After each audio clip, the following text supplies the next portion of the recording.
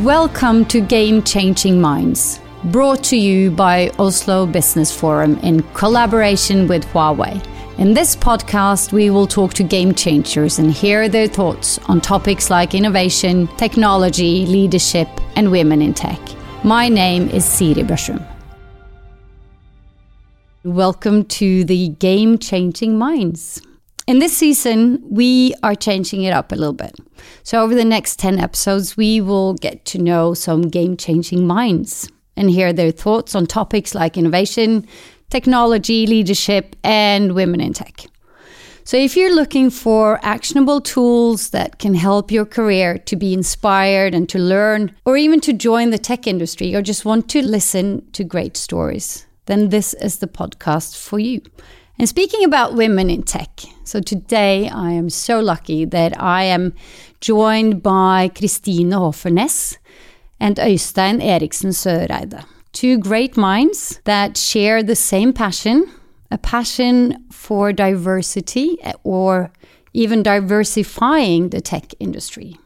So thank you both for joining me today. So before we get deeper into your passions, I really want to get to know you a little bit more. So we'll start with you, Kristine. You're the co-founder of the Oda Tech Network. You sit on several boards, and you even have 14 years of experience from different roles in Microsoft, last Director of Customer and Partner Experiences. I love great experiences, but before we get to that, who are you really? That's a big question, Siri. I know. You don't have to take a long answer, but just very quickly, who are you? I think what I've come to learn about myself is that the most important for me is to learn, which is probably why I spent 14 years at Microsoft. Because the development there of how we got measured and the organizational culture, it really came to be all about growth mindset. And I recently took this test, actually in an Oda networking event that we had. And turns out most of us, including me, aren't that growth mindset able as we think we are. But it's something that I really love and really want to develop within. So I think that's kind of the core of who I am. I love learning. So what is it that you, I often ask that in interviews, what is the last thing that you learned? The last thing that I learned was actually in Norefjell yesterday. There was this really old guy that looked at me doing the cross-country skiing. I don't know the word in English, actually. The stalking, where you put both your poles and you pull yourself forward. And he had some really good tips on that. So that was the last thing I learned. And it was amazing, Just a small trick. Yeah, huge difference. And so it's often about those small, and that's what we talk about in Amesto, where I work today as well. It's often about these small levers that we really need to find that can make all the difference. Tell us about Amesto. Not everyone knows about that company. So Amesto is, contrary to Microsoft, which is, everybody knows and is huge and many thousand employees. Amesto is a Norwegian company, but it is now both in the Nordics and global, and is a family-owned company by the Spandau family. An old family business, and are with the emphasis on both accounting, but also in the tech space where I am, and where it's all about, especially now, people, planet, and profit, and which has been kind of a very important North Star, especially in the year that we have or actually in these times that we are in. But all about tech and business technology. Do you like it? I really enjoy it. I really enjoy working for a purpose-driven company, purpose-driven owners. It's also super inspiring to be working at Corp, where not all the major strategies are made somewhere else across the Atlantic. And you're able to make all the mistakes, but also, of course, adjust and work together with people to find both strategies and also down into the operations. So the whole width Yeah, the whole value chain. I want to hear more about Amesto, but maybe not today. But let's go back to Oda. You founded Oda while you worked at Microsoft. Is that correct? Why did you do this? Well, I think we were 5 women attending the Microsoft Women's Conference back in 2005. So it's quite some years ago. And we were super inspired, and we thought, technology is really the space to be. And yet we were like, why do we have so few female colleagues? And around the same time, there was this survey that had been published in the UK, this analysis that said that it was really a glass ceiling. It was horrible for women in tech in the workspace. And we were like, well, we didn't feel like that, and we wanted to investigate the situation in Norway. And so we did, together with ICT Norway, and we arranged the first Inspiration Day in 2006, where we had several ministers and really great speakers. And after that, we had so much feedback from women saying, I'm totally alone in IT where I work. I really need either a mentor, or I really miss having a network. And so that's why Oda was founded. That's cool. Today, do you think there are too many female networks? Well, you can just look at the numbers that tell you that, we're not nearly there yet. So absolutely not. And I think, maybe we have more formal networks, but I think what we can learn from our male friends is to network all the time, and not just in the formal networks. So what is the most impactful change that Oda has contributed within your mind? Like, what do you think? And why is that? Well, I think on the one hand, I think we have really contributed to a lot of organizations seeing that, well, we actually have to focus on this to be competitive with regards to talent. So we have, for example, seen a doubling of number of partners from 25 to 50 just over the last years. So that's, and we also see that they are pushed to focus on it, and not just the gender space, but on diversity and inclusion as a whole. So that's one aspect. And then on the other hand, we have so many amazing stories from our mentor programs, and also from members who had opportunities that they had never had if it hadn't been for being in the network. And I can say for myself, I work at Amesto because of Oda. And one of my sales managers also got the opportunity at Amesto because of Oda. So we have many, many examples of opportunities, but we don't really have numbers on it. But that's actually a good idea. Maybe we should check. Yeah, maybe. So I think we have one more guest. You've been extremely patient, Øystein, and also as a previous politician, not having interrupted us at all. You have been a city mayor, member of the standing committee within health and social services in the Oslo municipality. That's always a very difficult... The city of Oslo, yes. City of Oslo, yes. Yeah. You've been district director for Groruddalen district in Oslo, and you're now the CEO of Abelia. Before we go into you, for those of us that don't know Abelia, can you tell us a little bit more? Knowledge and technology? Yes. So thank you for having me, and it's very nice to have this opportunity. Abelia is a trade and employers organization or association, and it's a member of NHO, which is the Norwegian Association for Enterprise. The overarching representative of Norwegian business and industry, actually. So we are part of that, but we organize companies, enterprises that focus on technology and competence. So we have about 2,500 member companies with a total number of employees, close to 60,000 employees. So that's who we are. And we work, of course, with policy.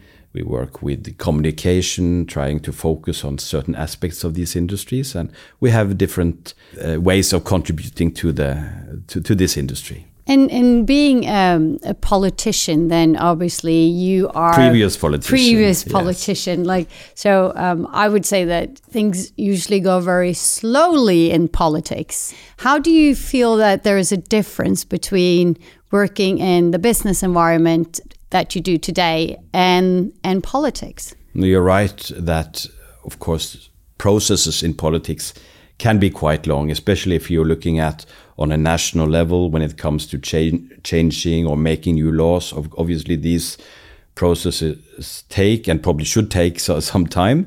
Of course, it's vibrant, it's exciting to be closer to sort of the business action and see where our members have their daily challenges, obviously. So I like that. I like this balance.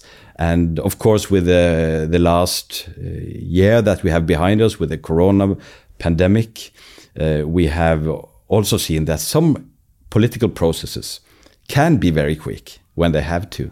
So I think that's very interesting. Yeah.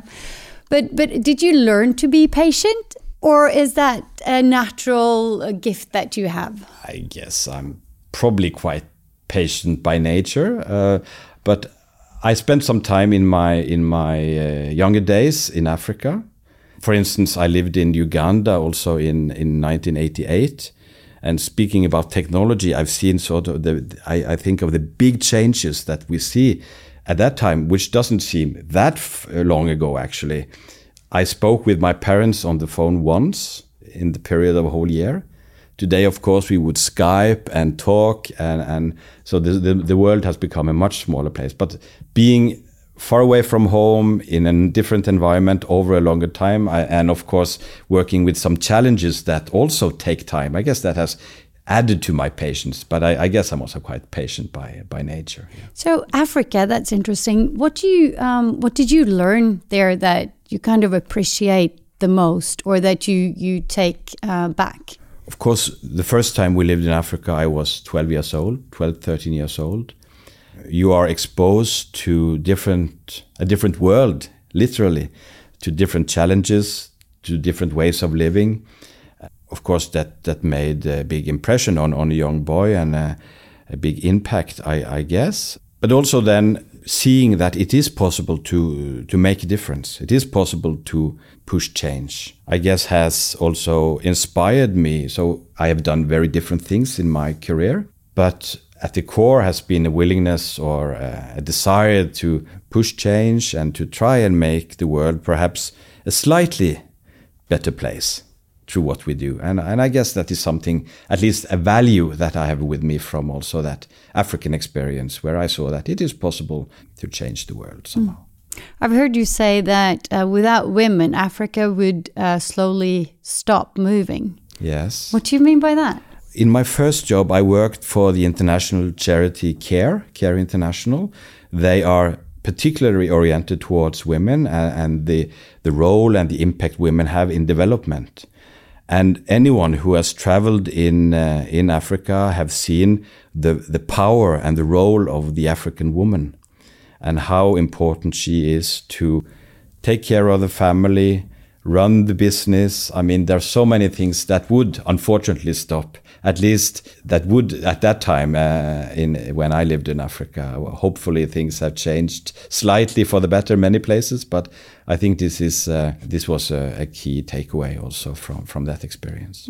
It takes us kind of to what we're here to talk about today, about why companies need both male and female tech talents. And today we know that we don't have as many female tech talents in the industry as we maybe would like to see. And everyone keeps on saying that diversity drives innovation and profitability. And I just wonder, how is that so? Like, do we have real proof of that? Or is it just something we're just walking around saying, Kristina? Yes, there are I'm so glad you're asking that question, Siri. And luckily, we don't have to answer that question at Oda so often anymore, because a lot of people have seen those studies and have seen the results even for themselves in their own organizations. But yes, there are studies. There are studies from Nordea, from Quantopian, from BCG, that link gender diversity and diversity in a greater context directly to results, to share price, and to innovation. It's actually directly correlated to innovation. And if that's something that we need today, I guess that's it. So if you listen to this podcast and you still don't believe it, like where can they read about this? Is there anywhere they can find this? Absolutely. They can check out the BCG study on innovation. They could check out the Quantopian S&P 500 study, or they could check out Credit Suisse CS Gender 3000 report. That's a little bit older. And then they could check out the Nordea report on gender balance. Perfect. But still, there's so many men going around now saying, oh, I'm so sick and tired of listening to this. Women are getting an advantage and this is so unfair.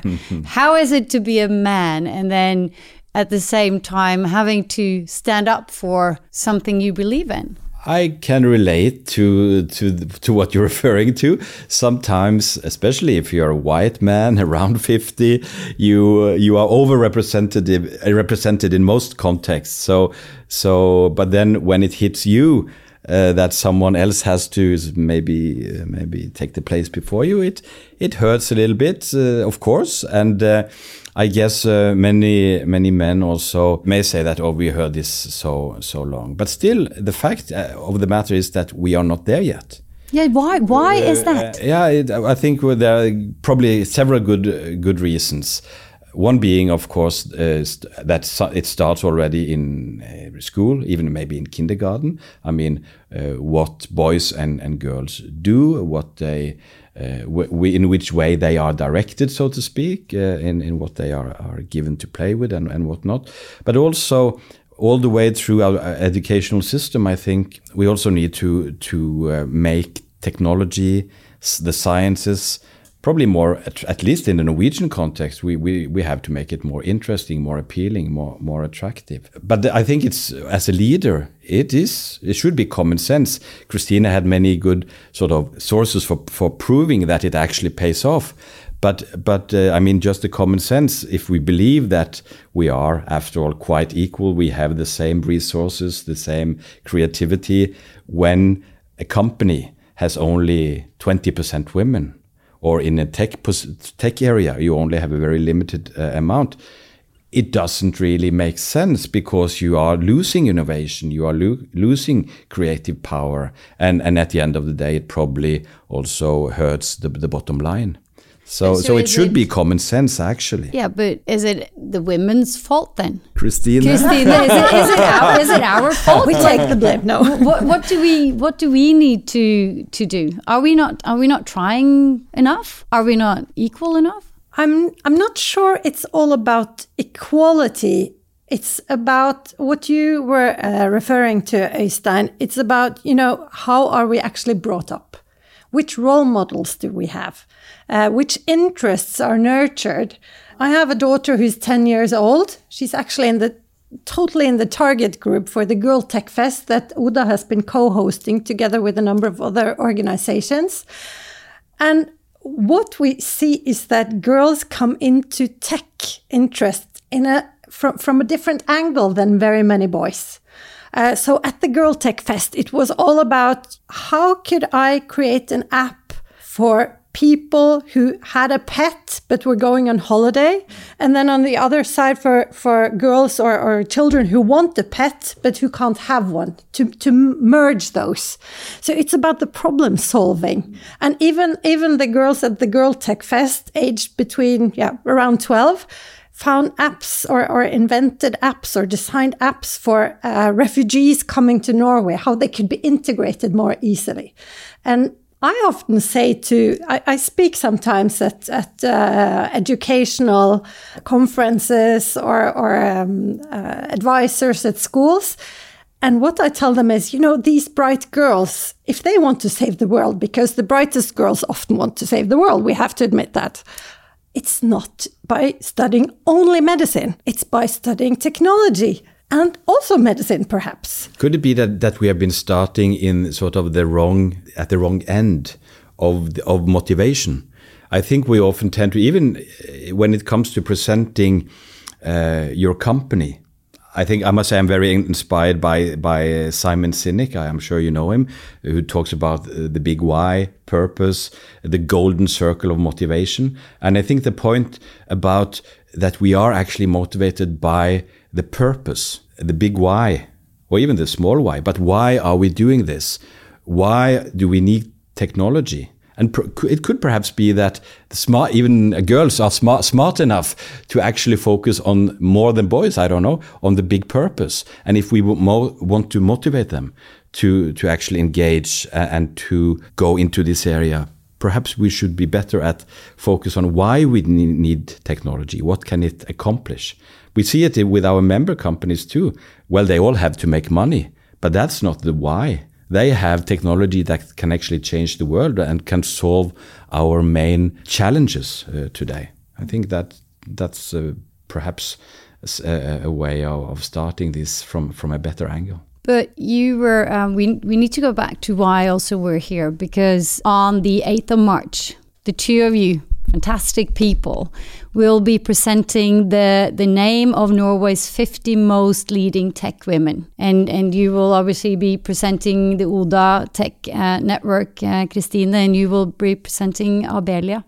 So we need to go all the way back to the start. What kind of list is this, and why do we need it? Kristine was there from the start, weren't you? So maybe you should introduce what it is. Yeah, so what we do know is that role models are playing an immensely big role in attracting girls and also women from other industries into tech. And we really need it. There are so many aspects that aren't all about, the financial results, but from the society or the perspective of society, why we need diversity. And, there is big risks, and we have a big digital divide, actually. And that's why we know that these role models are so important. And then there is another aspect. And we at Oda, we're frequently approached by headhunters who ask, well, actually, I need more women on my list for this and this job. Do you know any?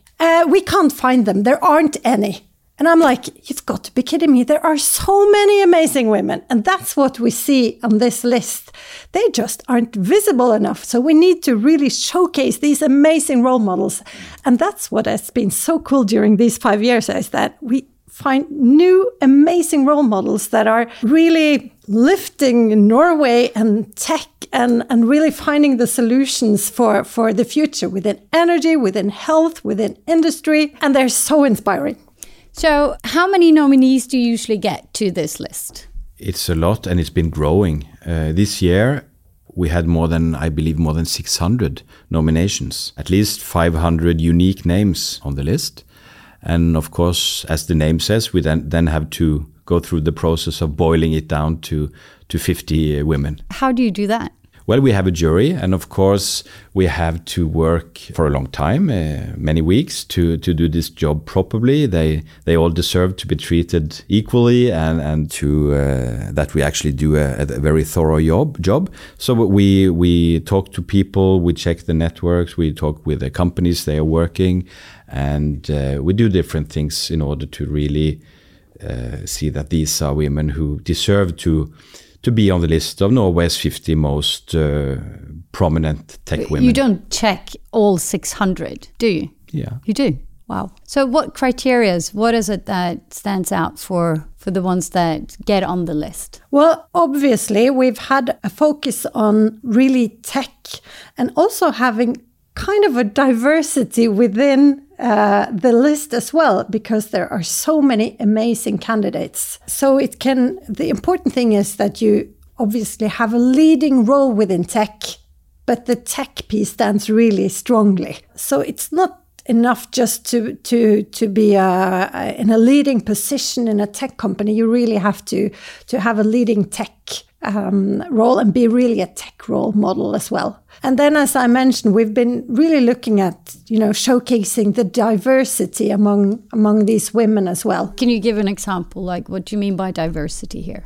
It can be geography, it can be culture, it can be background, a variety of field where you work, it can be industry, as I mentioned, and also what type of role you have in an organization. So I would say that we really have a big variety. Absolutely. And so it's not only those who are data scientists or engineers or really work on the very, very detailed tech side, but they can be leaders, they can be project managers, but as Christine say, they have to really have a key role and have proved that they are pushing innovations in tech and lifting this up. And I should also say that we have, over the last 2 years, we also focused on the public sector. So it's not only the private sector, but also women who work in public enterprises or in the public sector.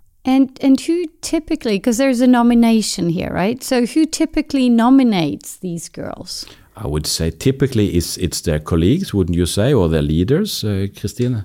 Or typically what we see is that it's actually the team members of a leader who find their own boss or colleague so inspiring that they nominate. And then some HR and some actually kind of across just a network, and quite a few men nominate, and that's really cool to see.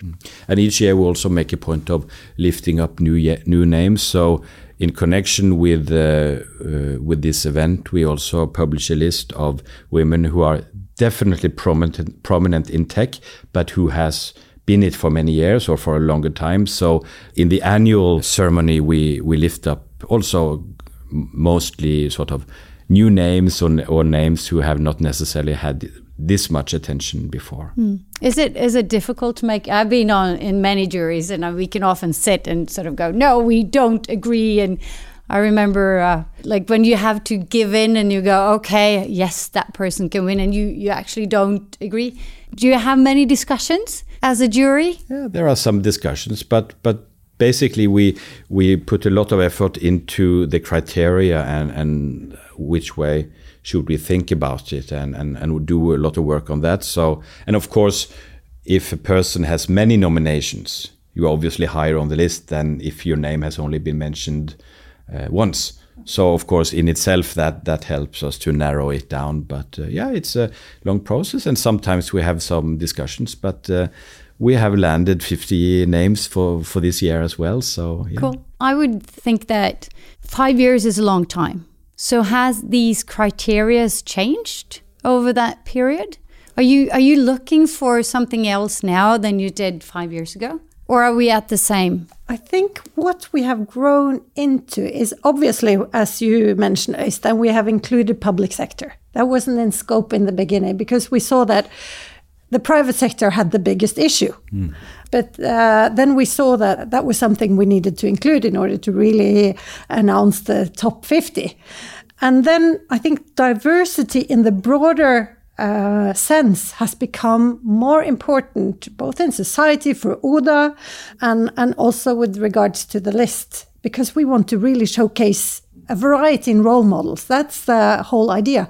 And then I also wanted to highlight that we have been more and more focused on showing those not hidden gems, but maybe not that well-known gems as well. So we've been more focused on having new names on the list. And I would also like to add that the work we do is more and more urgent. I mean, and that's of course very motivating, because we see that Norway has to change, Norwegian business has to change, we have to make a green shift, we have to find new sources of our income. And so the urgency of more innovation, applying new technology, finding new technologies is so important. And of course, then as I said earlier, we have to use all the best talent we can find, and finding that also among girls and women is obviously crucial. Yeah. Okay, so this will most likely make a huge impact on the people that are on the list. I was so lucky that very early in my career I was awarded the best salesperson in the media industry, and I got my name on a lot of lists when they were looking for salespeople, and obviously a lot of job offerings. So is this list then really sort of just helping those 50 women moving around in the industry, getting higher salary and new jobs? Are you really solving the problem? Because the fact of the matter is that we need more women. And I need to look to you, Øystein, who comes from a sort of previous politician. I personally believe that we need to go earlier sort of into the school system. And, you know, coding, for example, is it's like a language. And we know that we learn languages when we learn them best when we're really young. Why is it that we are still having subjects in school, and I'm not going to mention it because I don't want anyone to not like me, but there must be a way to I can say that, to remove nynorsk, New Norwegian, out of the, we don't have to comment this, so that's all right. and get coding into it. Like there must be room for that. Why are politicians just looking at this and not doing anything? No, I believe things are happening, and the understanding that this is so crucial is coming. It's probably going too slow, and we see the numbers they're moving in the right direction. The proportion of women in tech is growing, but it's growing slowly, probably too slowly, and I think we have to do many things, also as we talked about early in school and so on. But to your question as to whether it only helps those who are nominated and those who win, I don't think so, luckily. And we see it generates a lot of interest. These women are from all over Norway and from so many different companies. It creates a lot of attention in their companies, in their local communities. And as Christine talked about, it really gives girls and young women role models. And I think that is, of course, only one aspect, but it's a very important tool in really raising both awareness of the possibilities, but also the challenges we have in society. But it's going so slowly, Christine. Like, we've been on this for many, many years. I mean, I've been in the industry for, 12, 15 years. And we're still talking about it. Like, is gender equality utopian in tech industry in Norway? Will we ever get there? I totally believe so. And that is because tech is becoming, modern life runs on algorithms. So tech is becoming everything. And absolutely we need to, not just girls, boys as well, need to know the basis of coding from school. I totally agree with you. We need to get it in there for everybody, because they need to know not just how to consume, but how to create technology that can help solve all the issues. But what I see also is that, yes, the young girls and the young boys who are also role models, that's one kind of front. But then we also need to get more women from other industries to learn about tech and see that tech is actually the way to move forward in their industry. So, and that's where I want to challenge Øystein back, because the private sector really needs to work together to offer tech education. And we need to attract all those women in to see that, tech is where it happens. We still really have a way to go. I absolutely agree with you. But I think together on many fronts, obviously the school system, we need to have more studies. We need to include tech into, when people study medicine. I know that started, but we need to increase it. And then also talking about education, the continuous learning, the growth mindsets, that are my passion. I think we can get there together. Absolutely. Of course we can. But I think it's kind of interesting, this list and having role models. And I was going to ask you, both of you, so who do you think has been the most influential person in the tech industry, and preferably a woman? Because I think we're lacking a lot of names here, that we're not aware of the influence that women have actually had throughout history. So I thought about, if you are up for it though, that maybe we could play Jeopardy. And this is unfair to you, Christina. And do you want to tell her why, Øystein? It could be because I'm a very old man, so I remember Jeopardy, but you may have heard about it, Christina. But I guess you're pointing to the fact that sometime late in the previous millennium, I was actually participating in Jeopardy here in Oslo. And apparently you won twice, I've heard as well. I did. But not on the tech was not the subject. Exactly. So let's do that. The rules are very simple. I will start to read, and then you answer who is, and the moment you understand who it is. So do we say our name? Or you just scream out. It doesn't matter. This is not that serious. All right. All right, okay. So, born in 1969 in Washington, D.C., attended Harvard as an undergrad and for business school. Her early career took her to the World Bank and then the U.S. Department of Treasury. Who is? Can I say it? Yes.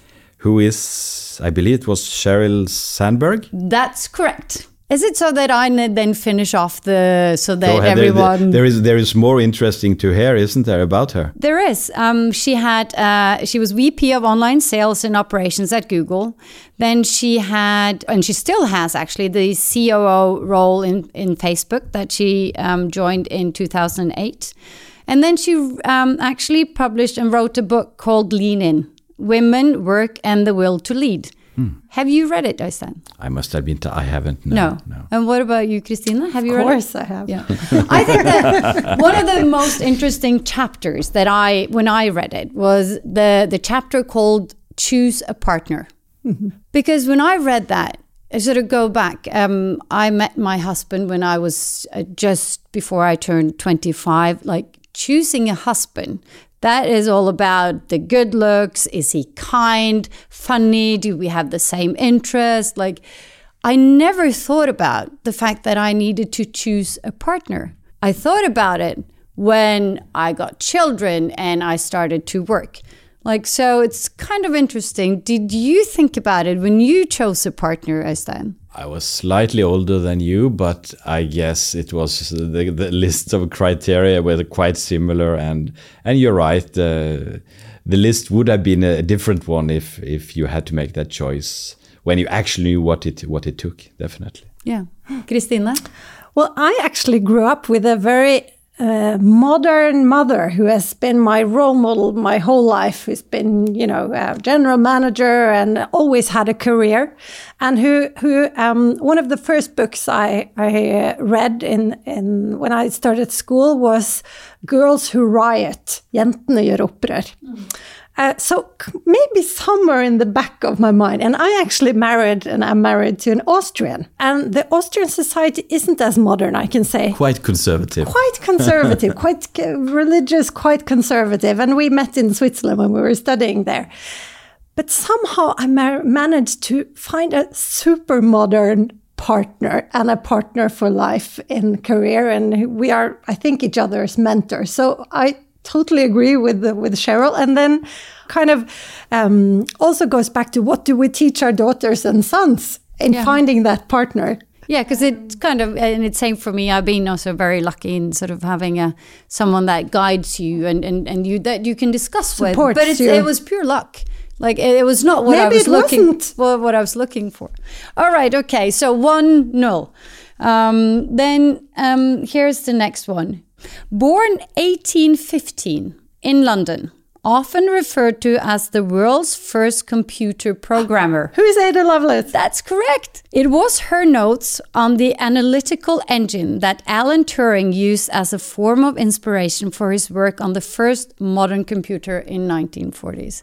That is kind of amazing, isn't it? It's very amazing, and it's amazing how early this, when you start reading when she was born and how early this came about, it's amazing. Yeah. It's really cool. I have one other for you. 1-1. This is very... Is this the last one? Or? Well, I'm not sure. Born 1914 in Austria. self-taught inventor, film producer, and film actress. She was awarded a patent in 1942 for her secret communication system, designed... Who is Hedy Lamarr? We could have said it, but she's actually called Hedwig. From my Austrian husband, I know she's actually from Austria. That's correct. There you go. But this is, I don't think many people know this. So this frequency hopping system was intended as a way to set radio-guided torpedoes out of course during the war. But the idea eventually inspired the Wi-Fi, yes, GPS, and Bluetooth technology that we all use today. Interesting. And what is so cool about her is that she was an inventor, a tech lady, and a movie star. I know. And if you look at her, a picture, she's so beautiful and so sort of fashion, and that is cool. Okay, I think you both had that one. So there's one final one. All right, okay. All right. This, I have a couple, but I'll go for this one. Born 1967 in US, African-American electrical engineer who worked in the biotechnology field of gene tech, Novartis Vaccines, Diagnostics, and Merck. In 2011, she founded Black Girls Code. Who is Kimberly? You want to say it together? Bryant. Kimberly Bryant. Oh, very good. Yeah, that's great. And I think everyone knows what Black Girls Code is. But very good. I think I'm impressed by you guys. But we're not finished yet, are we? Oh, do you want one more? No, we actually have one for you. Okay, I can give the sort of explanation and you give the answer, Christine. Is that okay? Well, if she can't guess it, We'll then... see. Do you have one for me? Of course, Yeah, are you okay. ready for Okay. it? I'm nervous now. Here. I'm really nervous. Okay. Okay, and going back to our previous conversation, of course, the answer is very simple. It's one of the 50 most influential tech women in Norway. Yeah, and not only that, she's an amazing role model. The jury said when we met a couple of weeks ago and decided on the list.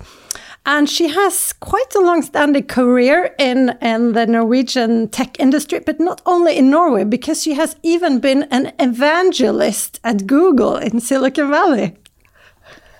Any ideas? The plot is thickening. How many Norwegian women have been an evangelist at Google in Silicon Are you Valley? kidding? Is it me? Yeah! Who is Siri Børsum? I'm supposed to say that. Okay. Oh wow! Congratulations! Thank You are on the list Well, this year. this was kind of a surprise. I have kind of. I think I've hoped to be on the list a couple of years ago when I thought, I was young and inspiring, and I think maybe I sort of gave up and thought, okay, now it's gone. Oh, that was really nice. Wow. Now I have a lot of other questions for you guys. I'm sure you do. It's hard to get news like that on without knowing about it. And there is a responsibility, obviously, with being Of course. a very prominent role model. And I know you are already, which is why you are on the list. But I just wanted to say that because you said, it's just going to promote their careers. But it's actually so much more. Because what we've seen is that the women who are on the list are so much more conscious of their role as role models. And so there is a big responsibility, but I know you'll be amazing at it, Siri. Oh yes, noblesse oblige. I will do Yes. my best. It's an honor. But let's finish off with, who's your role model, Øystein? In life? Well, yes. As a leader? Yeah. Well, it's very cliche, obviously, to say it, but I'm reading Barack Obama's book now, and his drive, his purpose, his willingness to also make personal sacrifices to sort of change the world for the better. He did it in a big way. The rest of us can perhaps hope to do it in a smaller and more limited way. But I think there are so many things about Barack Obama that inspires me. So, What about you, Christine? Oh, there are so many, actually. I did mention my mother. Yeah. She's probably the most influential one, at least over the years. But then obviously there are role models with regards to, both tech and you've mentioned some amazing ones. But I also think, and that is something I think for all of the 70 Oda volunteers who've, used 100,000 times over the last years working for diversity, it's those that actually push for progress for society. Yeah, and so obviously Sheryl Sandberg, actually also Michelle Obama, even though she's not that much into tech. It's something about knowing, that you can actually make a difference, at least together. So we have both business leaders and students listening to this podcast. So I just want to ask one of you, and then you can choose yourself. But I want one advice for the business leaders. What do you guys want to see more of? And then I also want for the students, what advice is it that you got somewhere during your career that has kind of helped you the most, that you think others can also get something out of? I can try and start off by saying something about being early in life, being a student, wondering what to do. I think it's not necessary to make a very limited choice or a choice which says exactly that I'm going to do this in 20 years and in 5 years I want to be there and there.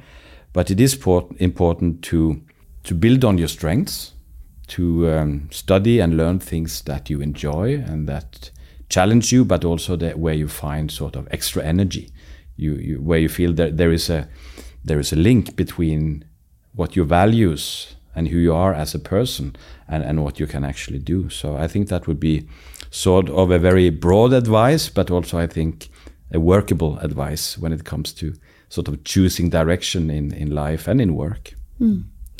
And what about you then, Christina? Could you give what you want to see more of from business leaders? Well, I mean, since the topic of this conversation is about diversity and inclusion, and I think we've kind of proven over this pod that it actually brings value both to the companies and to society. I have one really specific advice, and that is to make diversity specific factor both when you find new talent, and also when you put teams together. And it's not just about gender, it's about all forms of diversity, but make it actually a specific criteria. So that's one piece. And then obviously coming from the growth mindset piece, going into tech and going into things that we don't know anything about, we can learn. And it's really tough to put that time aside in these hectic times to learn. I know it for myself and for my managers and team leaders.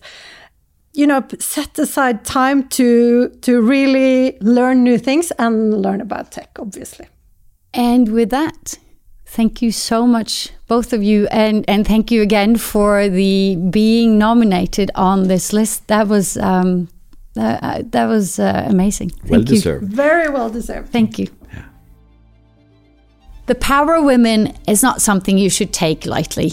Øystein, you lived in Africa and got the experience the strong position Ugandan women have with the family. And Christina has experienced hands-on the incredible success diverse businesses have. I think what we can take away from today's episode is that the tech businesses, and indeed the world, would stop moving without women. My guests both share passion for diversifying tech and have a true desire to change the world. You have just listened to an episode of Game Changing Minds, a podcast brought to you by Oslo Business Forum in collaboration with Huawei. I hope you enjoyed it. Please share the podcast if you find it valuable, and be sure to listen to our next episode if you want to discover more about game changers and what we can learn from them.